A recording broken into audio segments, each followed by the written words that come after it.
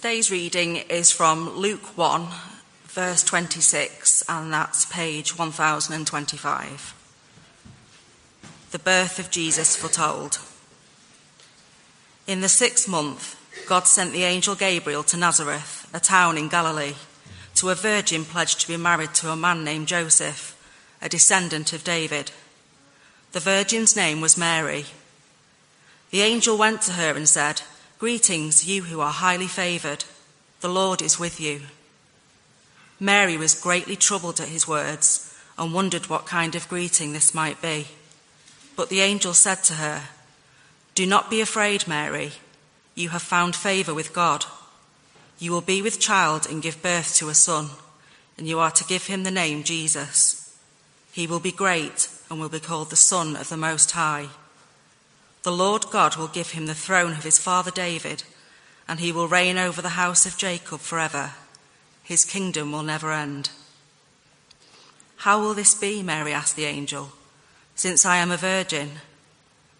The angel answered, "The Holy Spirit will come upon you, and the power of the Most High will overshadow you. So the Holy One to be born will be called the Son of God. Even Elizabeth, your relative, is going to have a child in her old age, and she who is said to be barren is in her 6th month. For nothing is impossible with God." "I am the Lord's servant," Mary answered. "May it be as you have said." Then the angel left her. This is the word of the Lord. Thanks be to God.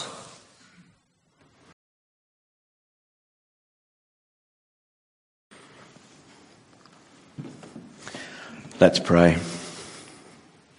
Lord Jesus, your kingdom will never end. And as we celebrate that truth today, that you were born to be our King, please would you work in us by the same Holy Spirit that we read of in this story, that we might respond with the same faith that Mary does. For we ask it in Jesus' name. Amen.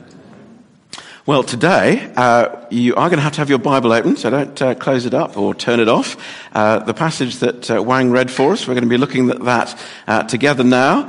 And having seen, if you were here at the family carol service yesterday, the way that once John put some chocolate out there, there was just so many responses. I've just shamelessly thought I'd do the same thing this morning. So Noah will be my lovely assistant coming around when I've got some questions, but the questions will come. Did you hear the pot being opened? I better get on with it, otherwise my family might eat them before we get to give any of you any prizes. Well, Jesus was born to be our King. So, just to be clear, which king are we talking about today altogether? Jesus. That wasn't bad. That'll do. Of course, it is King Jesus. But who else became our king this year? Charles. That's right. You can't all have a chocolate. So there we go. You all responded together. We know that. You weren't quite so enthusiastic as for Jesus, but then we are in church and it is Jesus' birthday, so that's okay. King Jesus. But we've also welcomed King Charles, and I thought it might be helpful for us this morning, just for a few minutes on Christmas Day, just to learn a little bit more about Jesus by way of contrasting what kind of king he is with the kind of king that we hope and pray Charles will be for us. So here we have two kings, Charles and Jesus. That's the picture, apparently, that will be on the new coins when they start coming out. So there we have King Charles and King Jesus. So I'm going to show you a little video now about when Charles's birth was announced. It doesn't give you the answer to the question on the screen. I'm going to ask that when you've watched this, but just enjoy this. It does feel like it comes from another age.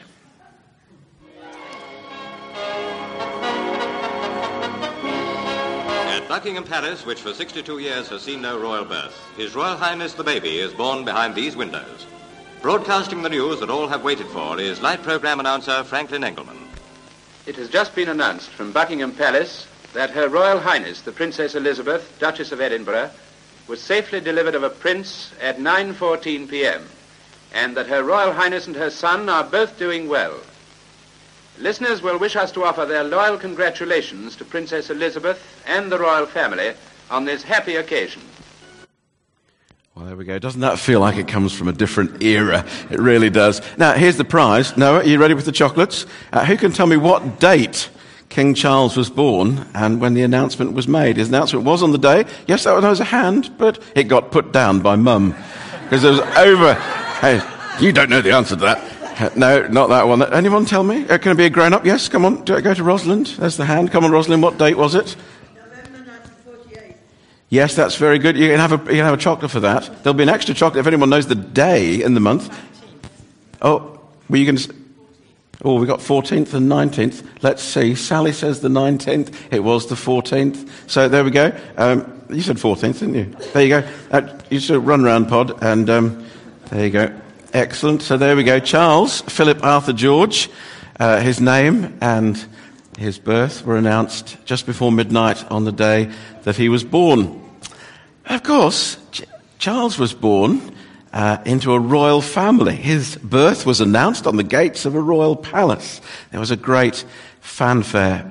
It's an incredible contrast, isn't it, to the story we're reading in the Bible here, where an angel comes. Well, that's more impressive than a royal messenger putting a notice up outside Buckingham Palace.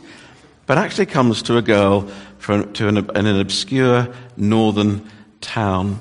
And though she's in Israel's royal family, there hasn't been a king of Israel for hundreds and hundreds of years.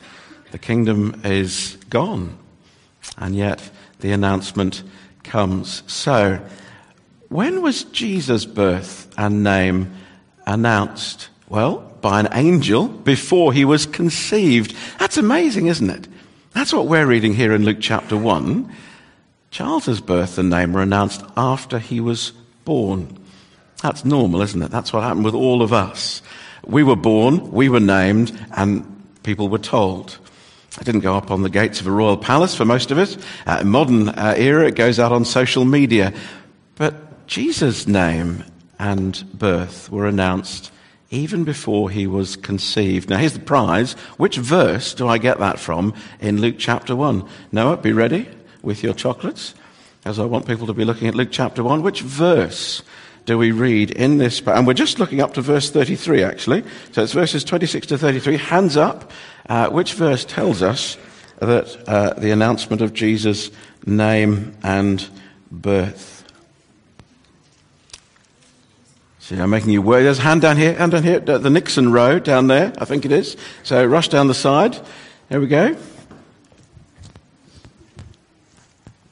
Read the verse out first. It will work. Put it near the boy. It'll be fine. Mum will make it work. Is it verse 31?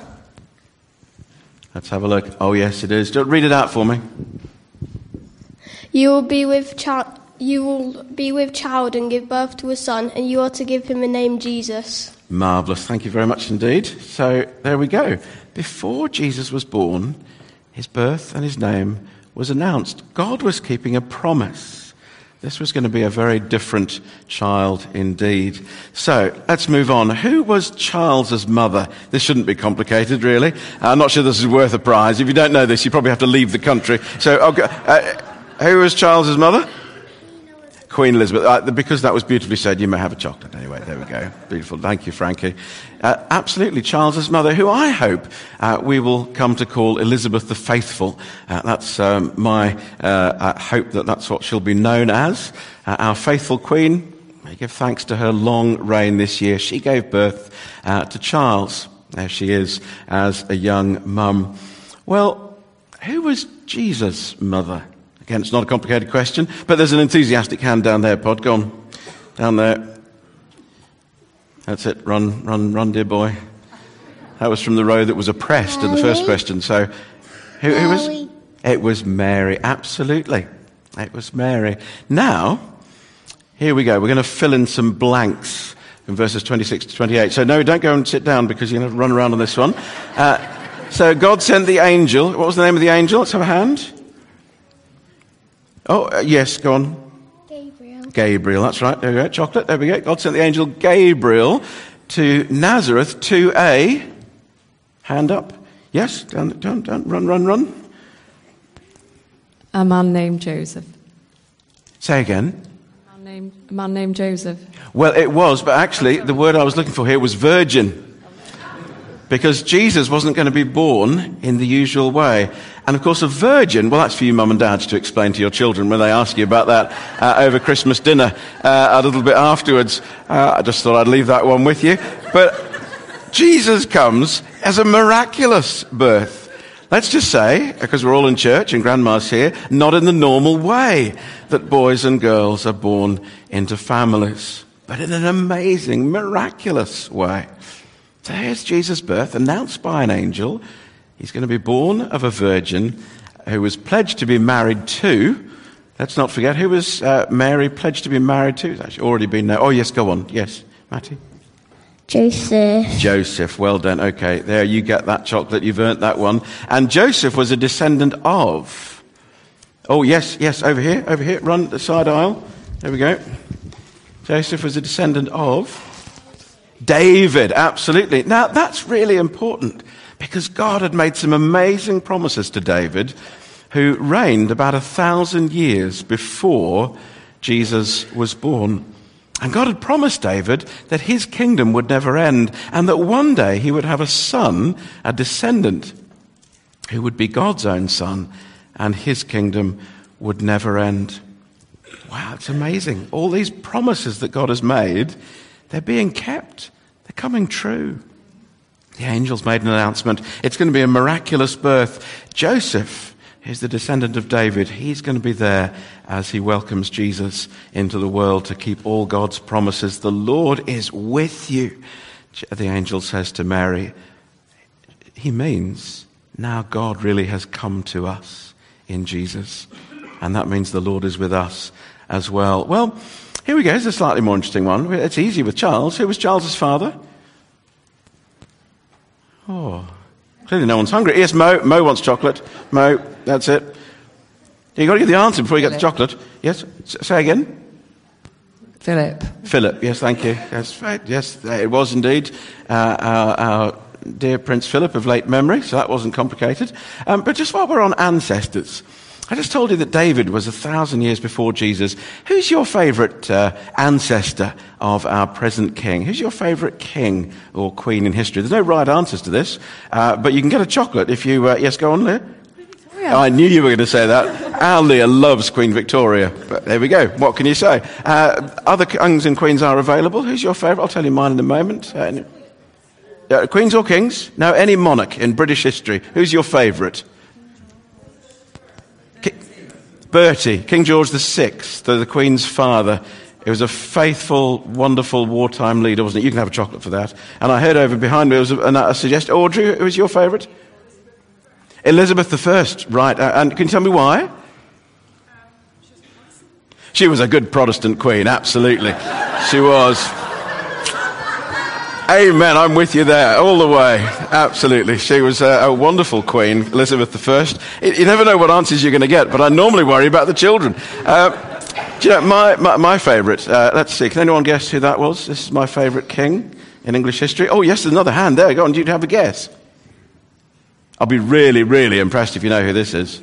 Let's just say I regard him as a sort of personal hero. Oh, yes, go on. There's a hand around the side from Daniel. Daniel will know, because Daniel knows everything. There we go. He's down the side aisle. Yeah, no, keep going. No, down that way.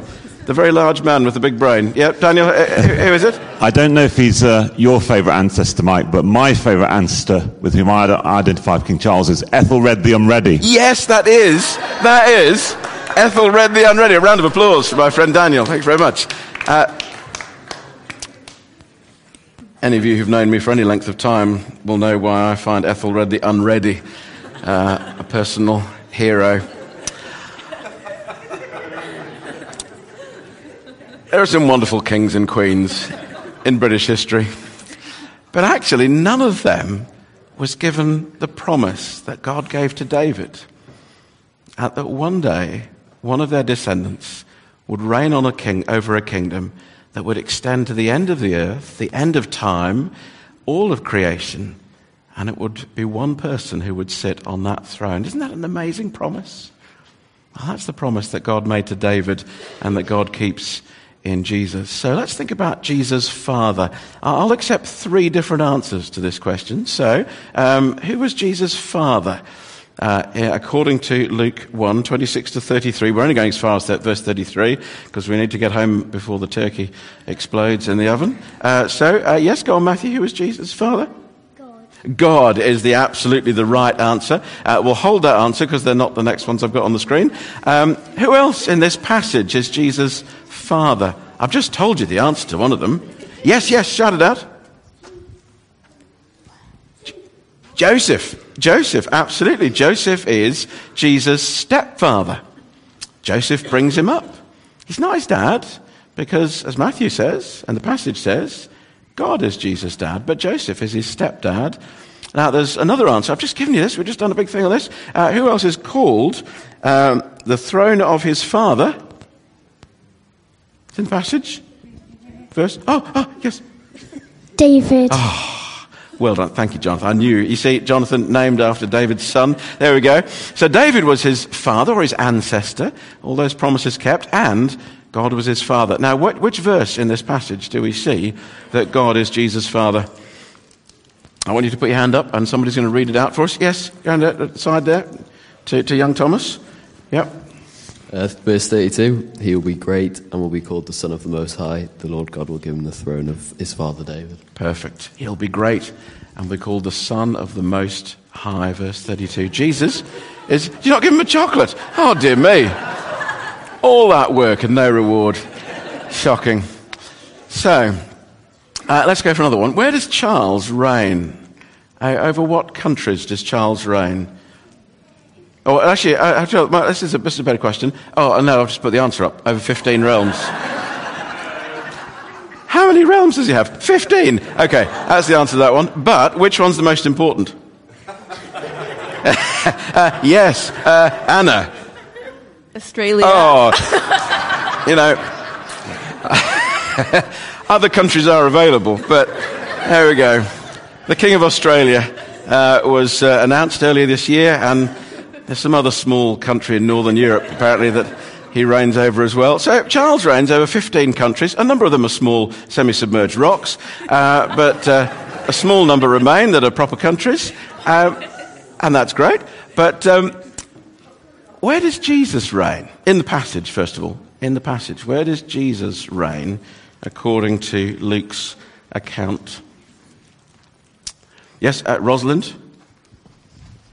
You won't eat your turkey, Rosalind? The house of Jacob. Say again? The house of Jacob. The house of Jacob. Jesus, verse 33, will reign over the house of Jacob. He's the king of Israel. Jacob is just another name for Israel. Jesus is the king of Israel. But when you read the Bible, so many times in all the promises that God has made, we read things like this.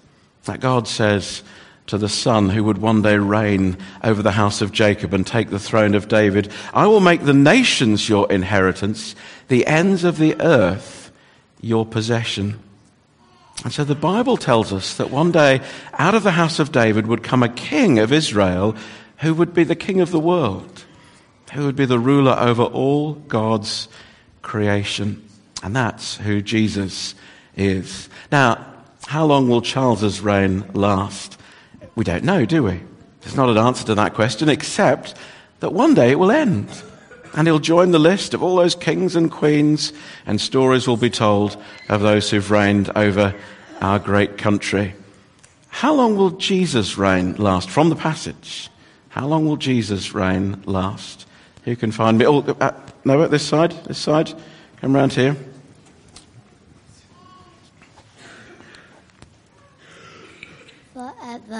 Forever, absolutely. He will reign over the house of Jacob forever. His kingdom will never end. That's what makes Jesus' birth so amazing. He's born to be our king, the king over all the world, the king over everyone, the king for all time. We should honor King Charles. The Bible is very clear that we should honor our rulers, including our sovereign and all those whom God has placed in authority over us. We do that gladly if we're Christians, and we do it for the honor of our God. We should worship Jesus because he's God's own son. who keeps all of his promises, who forgives all of our sins, and who rules over all of creation, including you and me. You know, a really good thing that you could do over Christmas, or maybe a little bit longer, is just read the rest of the story in Luke's Gospel. As it comes to an end, Luke tells us that repentance and forgiveness of sins will be preached in Jesus' name to all nations, beginning at Jerusalem, including England in the 21st century. We too can come to know God personally as we turn from our own ways, receive the forgiveness that Jesus brings, and turn to follow him as our living, eternal King. Read Luke's story and find that out for yourselves, or invite someone perhaps to read that with you if you know the story already. Jesus, he's born to be our King. Let's pray that we would be his followers and worshippers. Lord Jesus, you were born to be our King. It's right here in the pages of your word, a miraculous birth, promises fulfilled. You come to reign over all of us, over all of creation. And so we pray that you would turn our hearts, like Mary's, to receive your promises, to worship you as our King now and always. Amen.